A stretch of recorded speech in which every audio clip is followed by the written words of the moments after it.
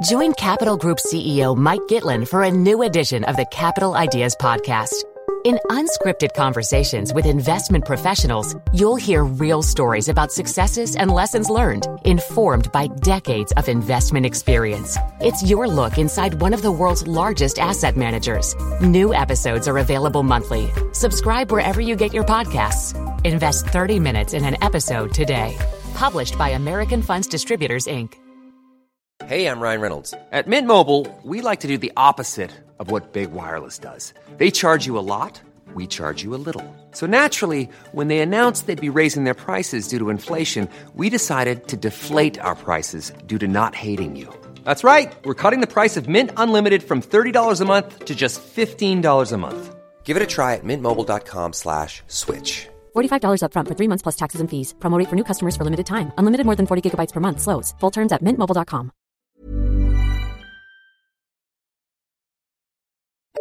The FT.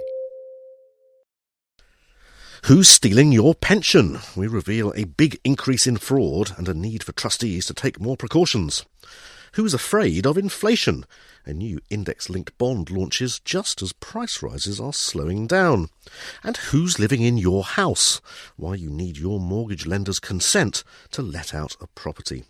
All this to come in this week's FT Money Show. I'm Matthew Vincent. I'll be giving you the financial lowdown in downloadable form with my colleagues from FT Money, Tanya Poley. Hello. And Joe Cumbo. Hello. And our special studio guest, Brian Dennehy, Managing Director of fundexpert.co.uk. Hello. Let's start then with the money news. On Monday next week, a verdict is expected in the trial of 2 defendants accused of defrauding 24 pension schemes administered by GP Noble to the tune of £52 million. Judgment will come just days after the publication of the latest Pensions Fraud Risk Survey from consultants Baker Tilly, which has found that nearly 1 in 5 pension schemes has reported fraudulent activity in the past 2 years, an increase of 55% on figures from a year ago. However, Baker Tilly warned that actual fraud levels may be higher as insufficient prevention measures meant more could be slipping under the radar. With the National Fraud Authority estimating total pension fraud at only £16.6 million, the £52 million GP Noble case suggests that a lot more is going on. Joe, this sounds like more bad news for pension savers. What's being done about it? Well, you're right there, Matthew. It's just another worry for savers approaching retirement, facing cuts to annuity income, and also for pension funds who are under pressure from falling markets and they've got big deficits. What this report has identified is quite worrying, that 1 in 5 are now victims of fraud, and that, more significantly, the gatekeepers who are in charge of ensuring that this should be detected and prevented seem to be failing at that job on a few levels. And by gatekeepers, I imagine you're referring to the trustees of these pension schemes who have the responsibility to look after the assets and make sure they're paying out the right people and the right That's amounts. right. This survey was of trust-based schemes as opposed to individual-based, contract-based pensions, which are run by individuals. So there's a board of governors who look at the fund. And it is their duty, one of their duties under the regulatory body, to ensure that the fraud is detected and prevented. And in many cases, for example, 16% of trustees weren't even considering fraud risk, so they were absolutely absent in their role of protecting the fund from losses. Let's talk about what this fraud actually means. I mean, there are many different ways in which a pension scheme can be hit by fraudulent activity. In the Baker Tilly report, what did they identify?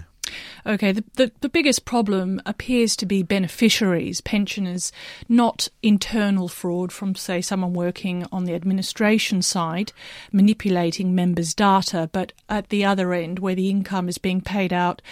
Most prevalent, according to the survey authors, is the pension that continues to be paid out when the member has died. For example, if a spouse continues to take the income without reporting the death to the pension company, of course, the pension could continue to be paid, but at a lower level if it's a spouse's pension rather than the full pension going to the individual. But there are other types of fraud which have been reported as well too, relating to manipulation of data by administration workers within the scheme, and also pension transfers by financial advisors, perhaps inflating the value to gain more commission on a transfer. And you've been covering pension transfers, for some time now, especially in the last couple of weeks.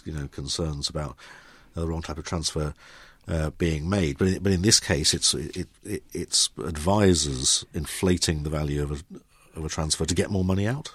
Yes, I mean, that's anecdotal. In this report, it certainly wasn't, and not much information came back about the types of fraud that these pension funds are detecting, and I think this is part of the whole issue, is that there isn't a lot of transparency for members about what's going on with their money and with their savings and with their income, and the report's authors do call for more transparency, for example, even more practical measures for the trustees to include in the annual report an outline of the number of fraud cases that were detected and what they did about it. So there's more accountability. And just finally, I imagine this is quite worrying news for people who are saving into pension schemes. Will they bear higher costs? Will they have to cover the cost of fraud? Someone has to pay the cost, and you mentioned a figure of 16 million, and that we will point out that that's only for local government and central government, and that wasn't for the totality and of potentially, an estimate of what's happening in the private sector. We know that there are millions of individuals drawing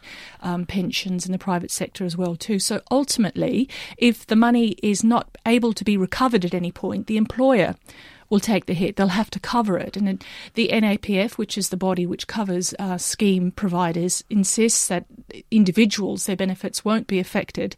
But at the end of the day, someone has to pay for the costs of fraud. And if the employer is going to bear that hit, you have to wonder if your charges might increase, or if the insurance premiums increase, because fraud is a big headache for them, that if you might bear some of that cost too as an individual. Good point. So, yes, you want to see some protection of your pension scheme from the trustees. Jo, thank you very much indeed. And for more on fraud prevention measures and also the outlook for pension annuities, make sure you read Jo's articles in this weekend's FT and online at ft.com/money. Still to come on the show, will your mortgage lender let you rent out your house? It's not quite as easy as you think. First, though, inflation-linked bonds. This week, Severn Trent, the water company, launched a new 10-year corporate bond specifically for private investors, and it will pay a semi-annual interest coupon that rises in line with the retail prices index, with the amount of capital that's returned on maturity also adjusted to take account of any increase in inflation. It's the latest in a series of retail bonds to offer this kind of inflation linking, and provides private investors with an alternative to the index-linked certificates from National Savings that have since been withdrawn. But this week, inflation, as measured by the Consumer Prices Index, fell again to just 2.8%. So are inflation-linked bonds really so attractive now? Or are higher-yielding fixed coupon bonds, or indeed the funds that invest in them, a better bet? Now, Brian, in your many guises as MD of fundexpert.co.uk, you also produce the Bond Watch newsletter. So you look at all of the bonds that are being issued. This is one of a series of these RPI-linked bonds. What do investors need to focus on when considering them? Well, generally the idea of having anything inflation-linked is fantastic, particularly for people who have got a long retirement ahead of them or amidst a long retirement. But the thing they need to go back a stage or two before they think about this. And firstly, there is no statutory safety net with these kind of bonds. The Financial Services Compensation Scheme doesn't apply. So just bear that in mind. And don't be blasé about that either, because don't forget that just a couple of years ago, people were talking about BP going bust. So we never know what horrors lie ahead for some very big companies. Be a rare event, but don't ignore it. People should also remember that there is credit risk here on those individual companies. That means there is the risk that this company can go bust, as I've just touched on. But bear in mind with these bonds, it's actually a black or white thing. You either get all your money back in 10 years or you don't, because they've gone bust. So there is an absolute risk there. It's a small risk, but it's a very real one. And that's why fund managers, for example, typically have 100 to 200 different bonds within their funds. They don't do that for fun. It's actually quite hard work for them to do it, but they do it because those risks in bonds are absolute.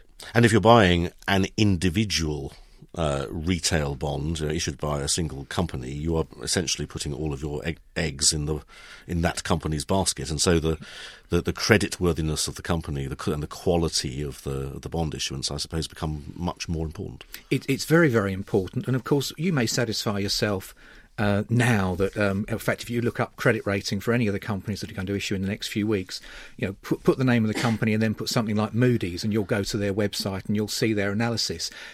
Frankly, it's pretty impenetrable to the most of us. So you would look at that and think, well, yes, but I go in their stores or I buy my water or electricity from those, and they seem okay and solid.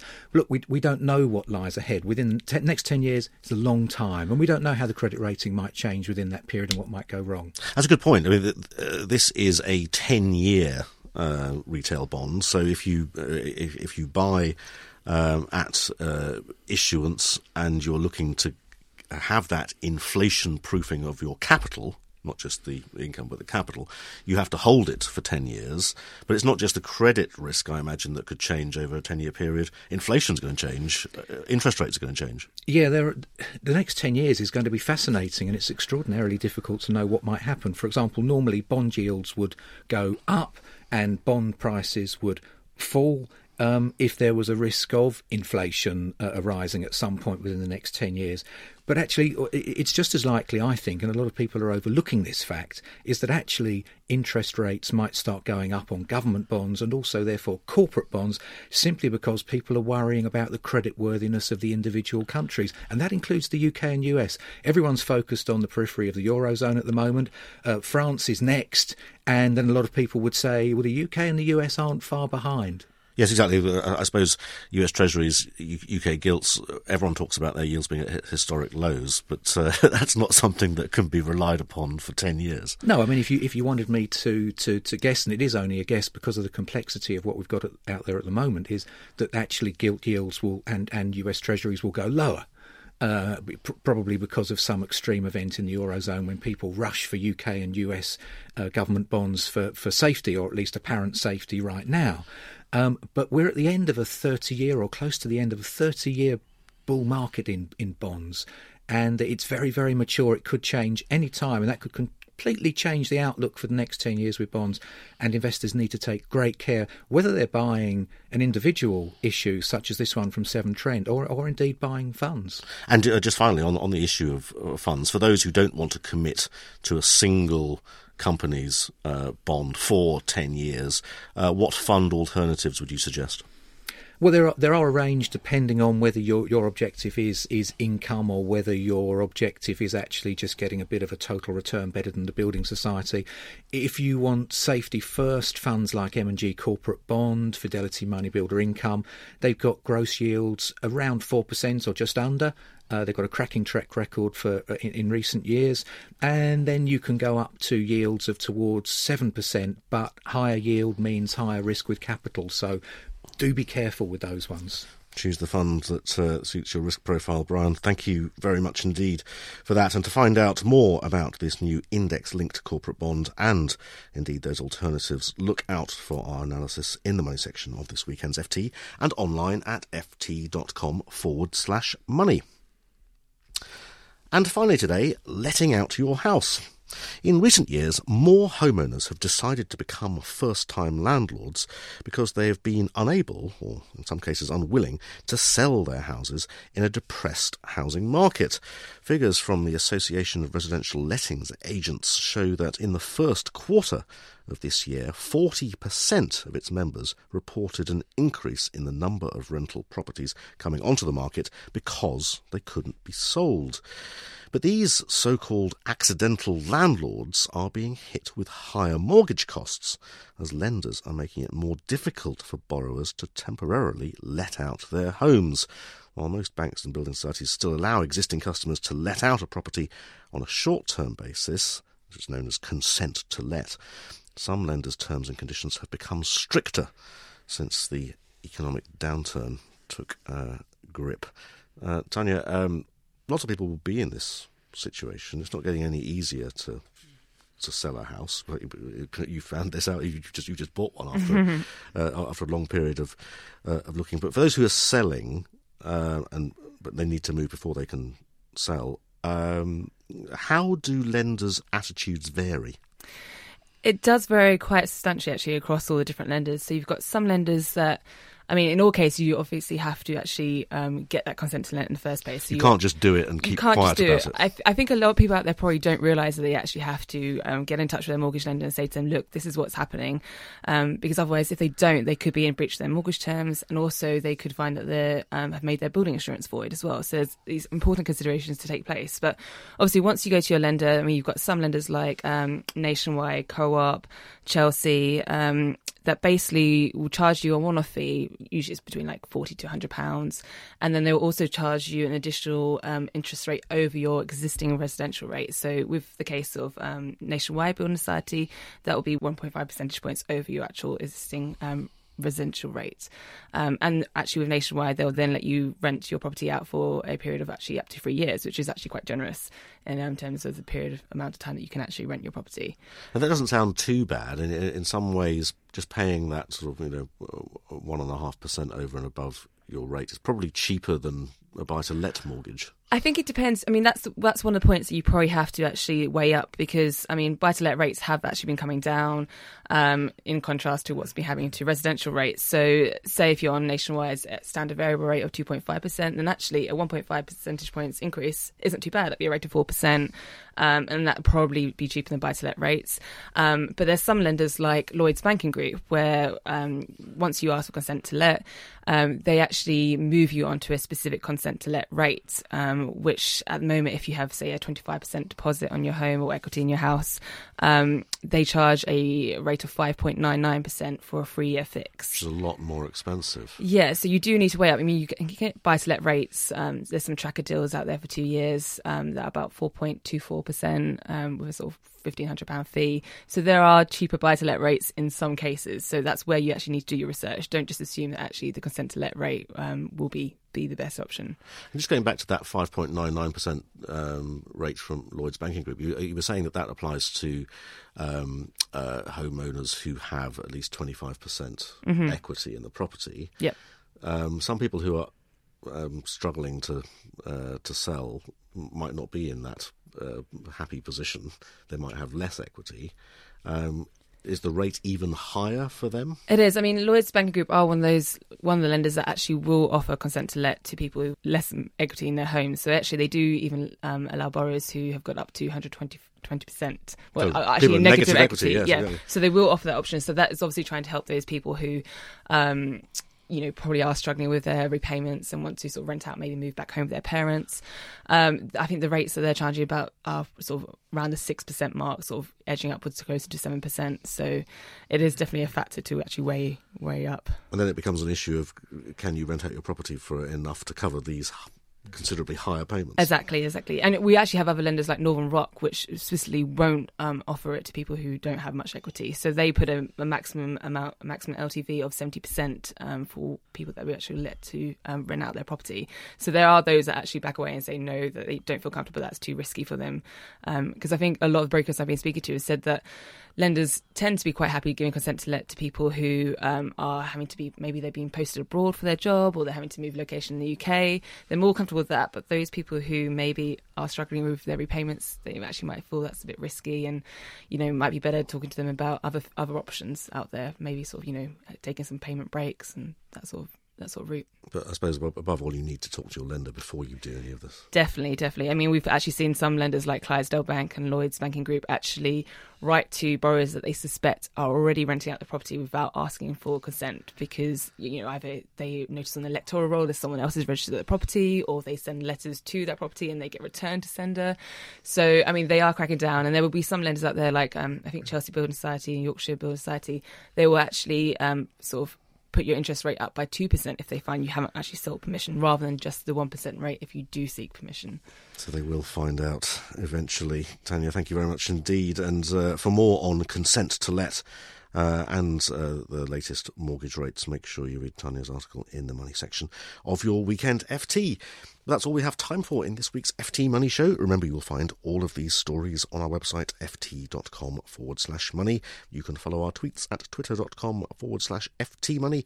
And if you have a question that you'd like us to answer about any aspect of your finances, just email us. The address is money@ft.com. Next week, we'll bring you another financial lowdown in downloadable form. But until then, it's goodbye from me, and it's goodbye from Joe, Tanya, and Brian Dennehy of fundexpert.co.uk. Goodbye. Bye. For more downloads, go to ft.com/podcasts.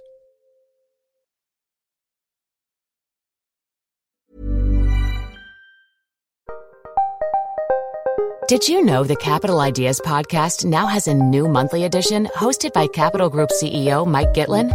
Through the words and experiences of investment professionals, you'll discover who was their best mentor, what's a mistake they made that changed their approach, and how do they find their next great idea. Subscribe wherever you get your podcasts. Published by American Funds Distributors, Inc. Small details are big surfaces. Tight corners are odd shapes. Flat, rounded, textured, or tall. Whatever your next project, there's a spray paint pattern that's just right. Because Rust-Oleum's new Custom Spray 5-in-1 gives you control with 5 different spray patterns. So you can tackle nooks, crannies, edges, and curves without worrying about drips, runs, uneven coverage, or anything else. Custom Spray 5-in-1. Only from Rust-Oleum.